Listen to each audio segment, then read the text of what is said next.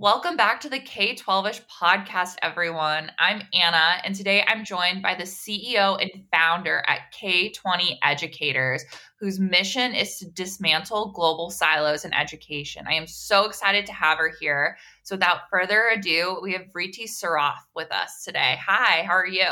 I'm well. How are you?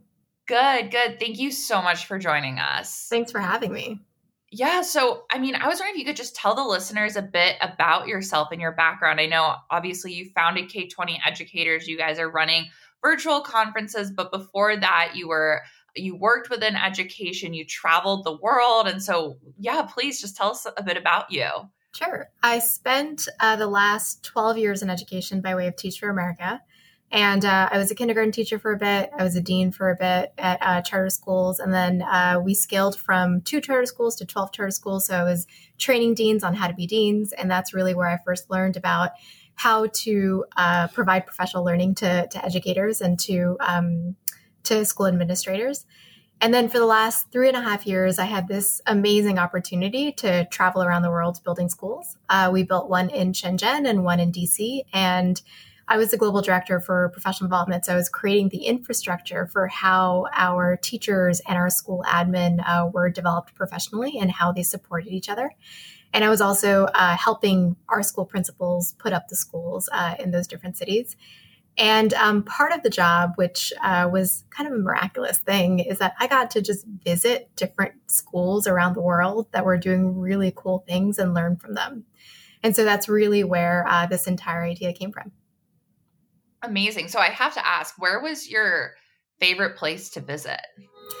So in terms of school to visit, the school that blew my mind completely was a green school in Bali. They started off as a home campus in Bali, but now they actually have branched out to New Zealand and South Africa and I believe Tulum. But that school, if you guys haven't checked it out, it's the most phenomenal place I've ever been because they live and breathe their mission, which is to enable sustainable practices and learning within their school community and to allow students to really express themselves through the lens of sustainability. And the thing that I'm not going to focus too much on this, but the thing that totally blew my mind about that school was not only were they creating really innovative pedagogy and instructional practices to support students, they really lived and breathed their mission. So one of their, so they have this after school program and it's open to the Balinese kids. And, there wasn't a huge amount of affordability in terms of like after school programs there. So the fee that they accepted from Balinese kids to partake in this really fantastic program was related to their recycling facility. So they had the largest recycling facility in Bali. And so the Balinese kids would bring their trash as fee to recycle in their facility. And if that doesn't bring chills down your back, I don't know what would. Yeah. And so I want to dive into what K20 Educators is, but before that, you obviously, both of us are US based, right? You worked within the US school system. And so what did this work of traveling and visiting these different schools and getting to see school systems that are unlike anything we have within the United States right now, what did that teach you about education? Yeah, that's a really interesting question. I would say 2 things maybe. One is that there are incredible pockets of talent around the world, and there are a lot of different innovators around the world. And I think right now it's a really interesting time because there are all of these like gurus in ed tech and education that have been around for a long time that are saying, hey, what's the future of learning? And how can we innovate and learn in education? And how can we change school models? But the reality is that there are a lot of educators already changing those school models. There are a lot incredible innovations that already exist. But the problem is that most people don't know about them, right? And the problem is that there isn't this sort of exchange of knowledge and there isn't this sort of connectivity among these educators. And I think that's actually one of the main problems. And then the second thing that I think I've learned is when we are thinking about our profession, regardless of what industry is in, we often put on blinders and we actually think the problem is that we have in our classroom, in our school, whatever, is like the only problem that exists. But there are so many levels of obstacles and things like that that are not only being experienced, but being solved around the world that we could easily learn from as well. So I think it's about sort of like opening up your mind, but then also connecting to everybody that's around us. Which is kind of where K20 Educators comes in, right? Yeah, that's exactly right. And that's where the idea came from, which is, I was so wonderfully surprised and delighted by the incredible innovation that was everywhere. But the thing that I found, the trend that I found, was I would go to one school and they would be doing something really fantastic in, say, experiential and project-based learning. And then I would go to another school in a completely different country or continent that would be doing very similar things, but they had actually come up with it in complete isolation of themselves. So I'd say, hey, do you know about that other school that's doing it? You guys should connect. And they'd be like, we have no idea that other school exists. And so I think it's great that both of those entities were able to develop these innovations in isolation, which means that one, there's, really fantastic brilliance everywhere. Two, that they're solving for the same problems. Three, that the practices that have emerged must be really good if they've emerged, in completely different contexts, but in the same sort of way. But then four, like, they're reinventing the wheel, right? If they had known about each other, they would have had to do half the work, if not any of the work. And so they would be able to even go even further if they had knew about each other before. And what that would do to a school that they know that this is something they aspire to, they want to do it, but they just don't know how, or they don't think they have the resources to do it. Like it gives them direction and a vision for what it could look like. So tell me about K20 Educators. I mean, I see a lot of buzz about it online, and I've talked to users. I myself have signed up for it, but I would love if you could just like share some more about what it is. Yeah, so K20 is a social learning network for global educators. And we are hoping that we can connect the brilliance within education so that everyone can learn about best practices together. There are a lot of ed tech companies that are focusing on professional development, that are focusing on enhancing school practices. And I think that's fantastic work. I think even before, or maybe even after that happens, there has to be this dialogue that happens between educators. And that dialogue, I think, is what's missing. If you think about conferences, for example, that dialogue does happen, but it happens in affinity groups, right? Because you have the conferences for STEM teachers, or you have the conferences for humanities teachers, whatever it is. And so they're happening in these segmented groups. They often happen with schools that can afford those conferences. So there are a lot of schools and educators that can afford it. So it's the same educators going to these conferences over and over again. And then they also happen sort of in specific instances. So, once a conference happens, probably 80 to 90% of those conference goers do not continue that practice or continue those connections after the conference. And so, and you can say the same thing about professional development organizations. You can say the same thing about PD opportunities.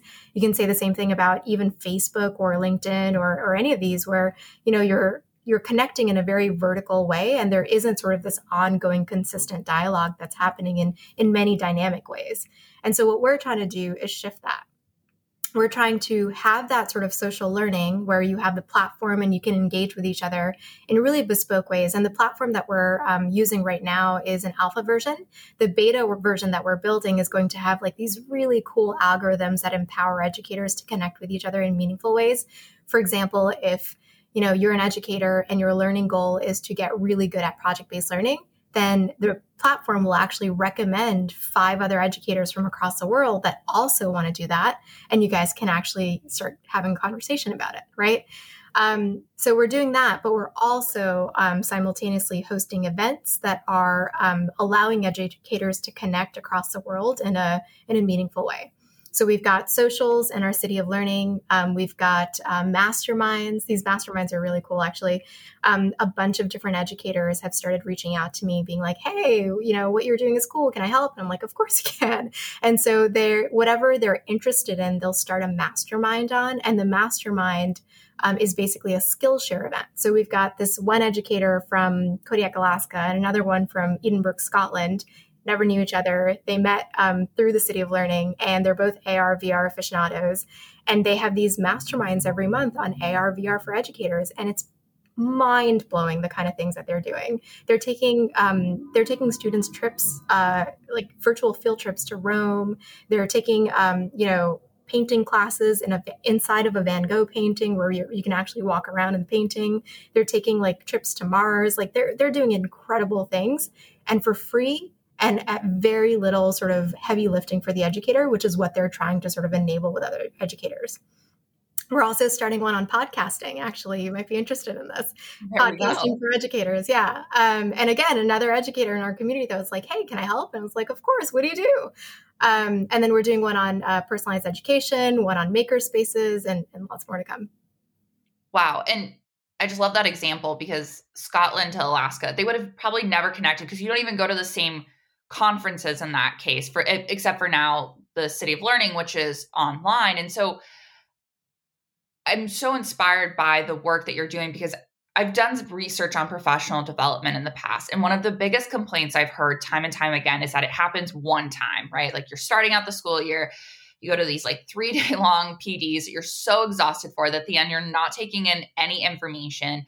It's on topics that may or may not be of interest to you, sometimes provided by an ed tech company that's only really, and I say this as an ed tech person, only really interested in getting you to use their products. So it's PD that is not product specific, and it is ongoing, that it doesn't just have to be a one and done, right? That teachers can continue to come back and engage and build up these like kind of like PLCs, but across countries and without borders, right?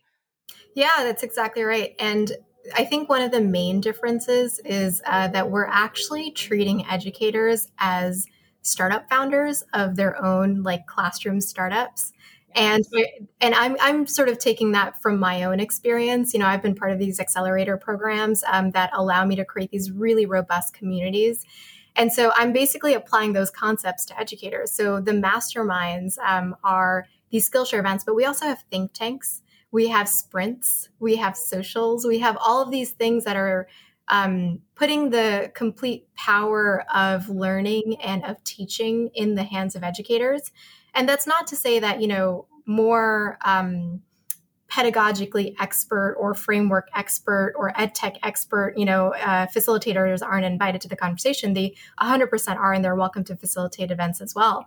But that ongoing consistency, I think, which you mentioned, is the most important part. So if we can continue that conversation across various events that are facilitated by educators themselves, that allows us to, number one, as you said, impact practice in a really substantive and robust way. But then two, it also it allows the educators to. So that saying, like, in the best way to learn something is to teach it. It's the same thing, right? So if educators are teaching each other about practices and they're learning from each other, they're going to much more trust the practices that they're learning from other educators than the practices that an ed tech company might come in with, right? Yeah. And I think about it too, and it's putting educators in the driver's seat of education, which shockingly hasn't happened. Like it's dictated by ed tech companies, it's dictated by governments, it's dictated by everyone outside of the classroom, except the people who are there, who are leading it. So for the first time, it's putting them in positions of power as well. Yeah, part of the reason for that, Anna, you probably know better than anyone, is, the power goes where the money is, right? And the money is usually held with districts and with schools and with ed tech. Ed tech is a $78 billion industry. And so the first thing that I thought of when I was starting this was, how do I not worry about that and put the sort of onus on educators and allow them to actually proliferate the ideas that they so innovatively have. And I think that shift in the community power is actually not just an industry shift in education, but it's actually a cross industry shift. So I don't know if you're familiar with the vertical social learning communities that are going up all over the place, but in 2018, Facebook lost 2 million people to vertical communities like Behance and Substack and Doximity and all of these other ones that are for other industries. And it's really about putting the power back into the community's hands. And that was another question I had was Facebook exists, Instagram exists, Twitter exists, TikTok now exists, but what has this work taught you about why we need to rethink what those online public spaces look like, and maybe not just try to work with them, but to rebuild? Yeah, so those spaces were fantastic for when they started off because they allowed globally for us to connect in a way that we never had before. Now there's a further shift into this unbundling and rebundling of curated resources. And so what people want right now within their education, within their sort of sector, whatever industry it is specialization of content. And so it's not going to Facebook or going to LinkedIn and finding generalized content is feeling like not the best use of time anymore because there's so much available on the internet that it's a little bit superfluous to have to engage in all of it. And so instead, these vertical communities are really allowing people to focus in on what they need right at the moment. And so when we think about public learning spaces or public social spaces, we want to think about how do we get the value that we need as quickly as we need it? How do we create specialization so that folks are being able to sort of level up their expertise and their skill levels by just being part of a community? But then there's two other things. One is how do we create deeper community roots, right? How do we create deeper community connections and relationships? That's never been done before because we didn't have access to the Internet of Things as prevalently as we do now. And so because everybody has access to each other globally, and because, honestly, because the pandemic brought so many people online, we have this really unique chance to connect people in ways that are meaningful and not just sort of superficial. And then the fourth thing is just, I think that a lot of these early on networks have taken advantage of users and by way of, acquiring the data and ads and solicitation and all that kind of stuff. And we are in a place where there's so much knowledge and there's so many products out there that users no longer have to be inundated with those things to derive value out of a platform. Like we have a choice now. I think in the time of when, Facebook was the only sort of largest network, like we didn't have a choice, but now we have a choice. And so we don't need to face that anymore. Exactly. And so as we think about these online communities, not only are you reinventing that, but you're also reinventing events. We were just talking about it. You have the think tanks and mastermind groups, but you also have the big conferences you're putting on, like the City of Learning. So what made rewind, when everything closed down, right? There was all these conferences were like, oh, we're just going to do it online, right? And it was just Zooms, which was not engaging. And everyone was like, oh, I don't like online events. But the feedback from the City of Learning that I saw online was fantastic. So people loved it. So what made this different from other online events, and what was the thinking that went into building this experience? So what's funny about this, I was reflecting on this right before this call, and I started reflecting on all the no's that I got when I started proposing the idea of the City of Learning to people. And I got so many no's from ed tech folks, from gurus in education, from publications, like major ed tech education publications. And I think the reason that they were all saying no's was because they couldn't imagine something better than what was. And I couldn't imagine something worse than what was, right? And so the way that it emerged was in September, October of 2020, I was at a education conference, one of the sort of larger education conferences out there. And the entire thing was 2 weeks of back-to-back webinars, right? Pre-recorded. And this particular organization has millions of dollars to be able to do something different and innovative, but they chose to do these back-to-back conferences, and the tickets were ticketed. They weren't even free. And so it just blew my mind that we could have access to so much incredible technology and so much incredible innovation, and yet we're still watching webinars, which is not a human-centered or learner-centered way to consume anything, right? And so I started thinking about, how do we create human-centered engagement, and started thinking about the principles that actually allow us to engage in a human-centered way. And so when you think back to conferences, the things that people really appreciate about conferences is that you have agency. You can, go wherever you want. You can choose what session you want to go to. You can go to the bar. You can go to your hotel. There's so many things that you can do, right? There's big group experiences and small group experiences. So you feel the energy of everybody, but you can also duck into a small group session. You have accessibility, you have content relevancy, you have time with experts. So we thought about all these things. And I realized that, a game like Minesweeper or Fortnite would be perfect in terms of having an educational conference, because you get all of those things in there, which is why those video games are so addictive, right? And so I started doing research on that and found Gather.town, which is this avatar-based platform where you can manipulate the entire environment. And so I just went for it. And I was just like, I don't care who says no to me. I'm going to try something different. And I want to show educators that we can have a human-centered experience. And so we put up this program that was probably, a few hours too long, but people actually ended up staying even past that time, which was pretty bonkers to me. We had talks, we had learning labs, we had socials, we had secret sort of rooms, we had these sort of, games, and everything was happening at the same time so that people could sort of choose their own adventure. And as you said, educators had never experienced anything like it. It was the first gamified conference ever.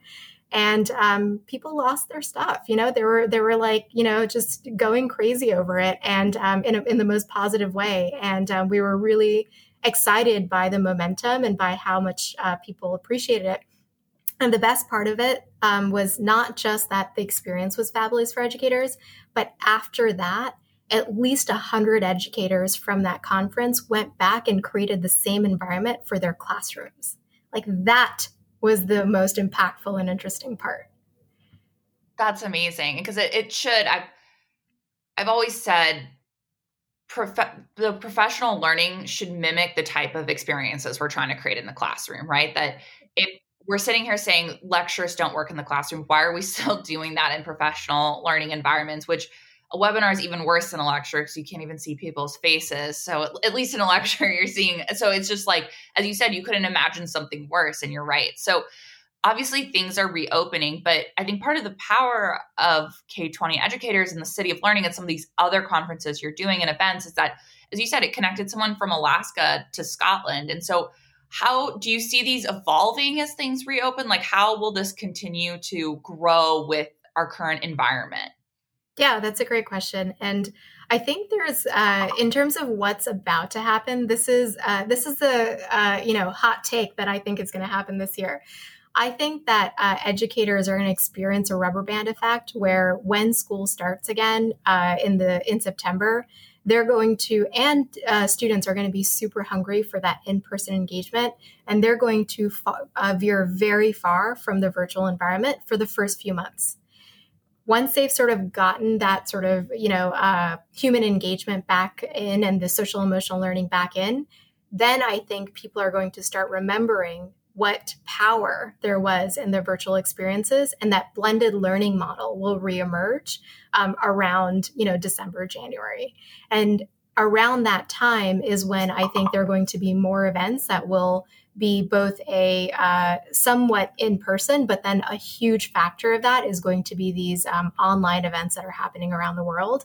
And it'll just continue sort of growing the education community in a global way. But I think that return back to that in person is going to be necessary for all of us, because we're all so hungry to see each other again and to hug each other again and all those kind of things. Yeah, it's like human interaction. But I do agree, there have been benefits that have come out of this in education and in all parts of our lives. There's obviously a lot of pain and suffering that's gone on, but there are things that we can continue to take with us. And I agree that this sort of the power that these virtual environments give us, we will remember and come back to. And so I wanted to end on this question that I've had two conversations with educators that really stand out to me. One was one who, this was pre-COVID. She worked at a small school district in Alabama and created a computer science makerspace in her classroom. And all the teachers thought she was crazy at first. And then, 2 years after starting this, she was now the tech coordinator at the district and traveled around teaching all of those teachers across the district, not just at her school, how to build this too. And she told me that at first, the innovation was really lonely because it was just kind of her against the world trying to make this happen. And then another conversation I just recently had with an educator was about a problem that she had noticed that she knows people are going through. And she was talking to me about wanting to create some sort of solution for it. And I had suggested a podcast. It seemed like it was a really great way to start having important conversations. And she told me like, I could never, she's like, I would have to find someone to host with me. What if people say no? And it was all these like, what ifs. And I was like, well, why don't you just create it and get some really cool guests to come on it with you?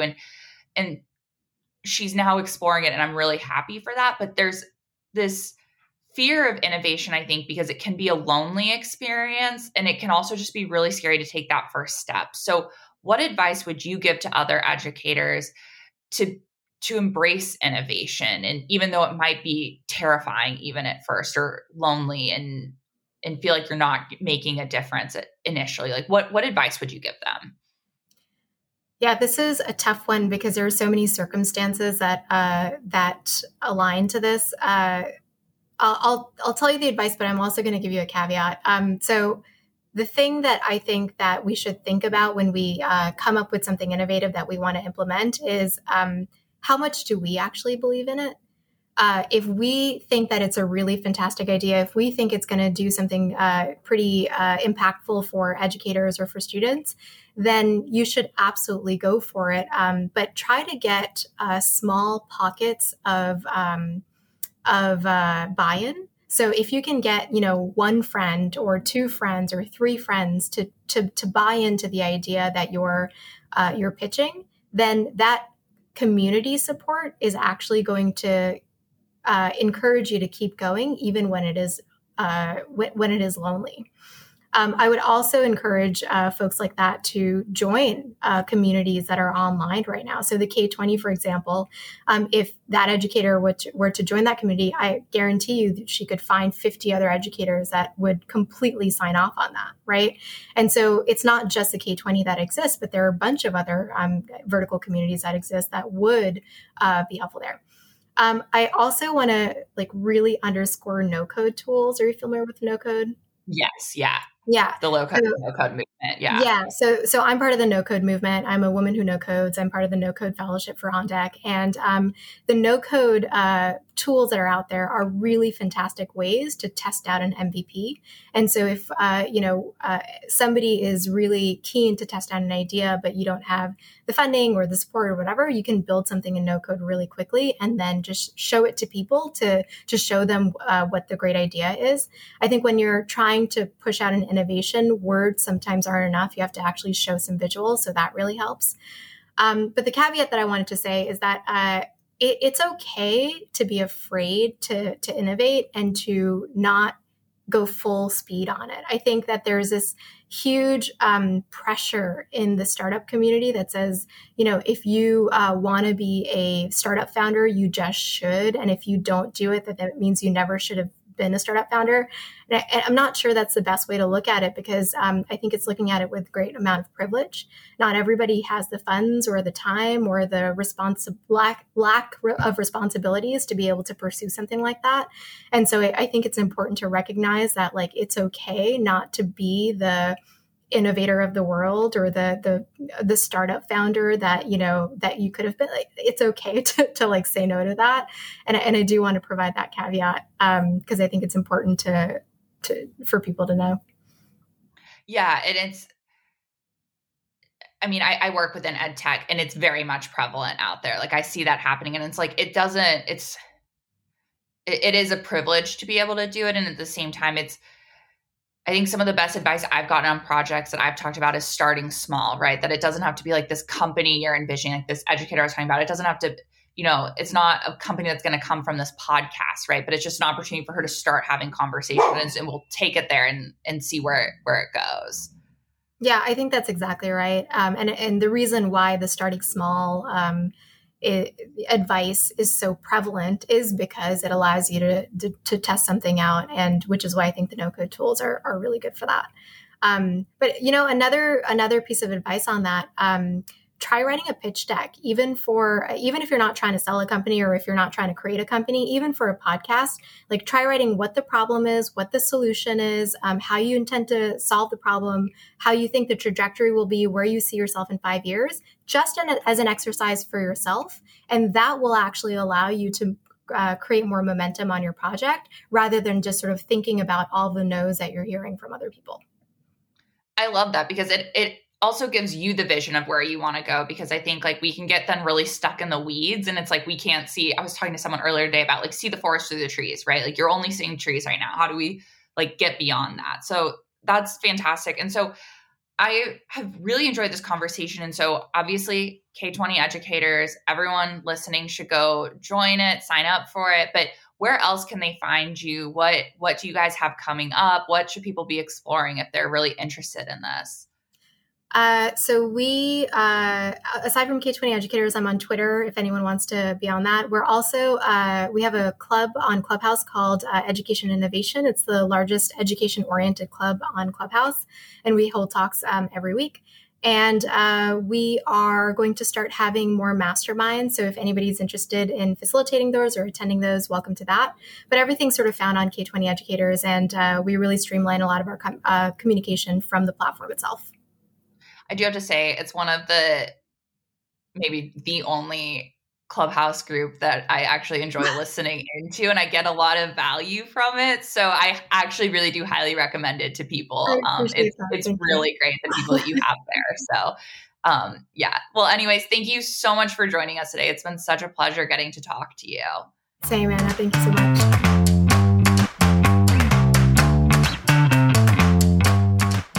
K12ish is produced by me, Anna. If you want to show your support for the show, you can head on over to the iTunes feed where you can rate, review, and subscribe, or drop us a follow if you're listening on Spotify. If you want more of my daily EdTech content, you can follow me on LinkedIn.